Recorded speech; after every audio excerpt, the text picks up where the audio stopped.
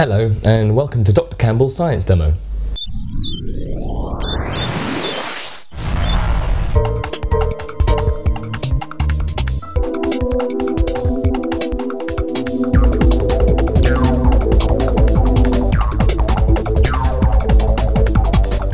Hi, I'm Dr. James Campbell and you're watching Dr. Campbell's Science Demo. Today we're going to be looking at a bit of chemistry. We're going to see what happens when we react an acid and a base to form a salt. Just for your information, a base is what you mix with water to make an alkali solution. A base is the opposite of an acid. An acid gives protons, a base will accept protons. Bit technical there, but for our experiment I had to trawl through our kitchen cupboards. The first thing I came across, I was looking for a base, was some baking powder.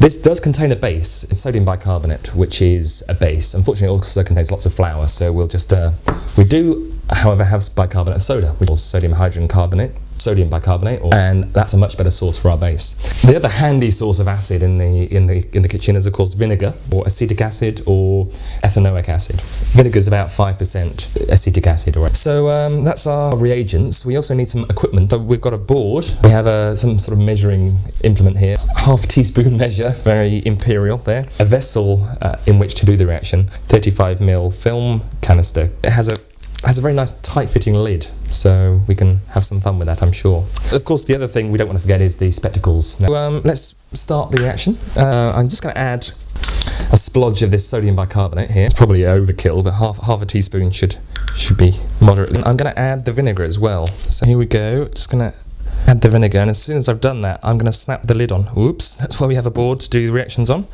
Okay, ready? Let's see what's going to happen. Add the lid in and take cover. Way!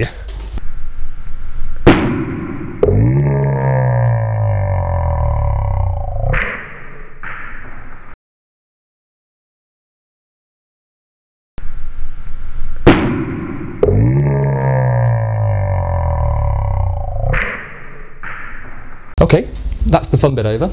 I've made a bit of a mess here, so whilst I tidy up, why don't you go and have a look at the chemistry behind the reaction? Okay, so for our acid and base reaction we need a base, which is sodium hydrogen carbonate, and we also need an acid, which here is ethanoic acid. Okay, there we go. Now when they react, they form the salt, which is sodium acetate, which I'm just writing here, and we also get carbon dioxide, which is what made the case go pop, and we get some water released as well. There you have it. An acid reacts with a base to form a salt. Fascinating, remember that one. So that's all. Thanks for watching and see you next time. Bye.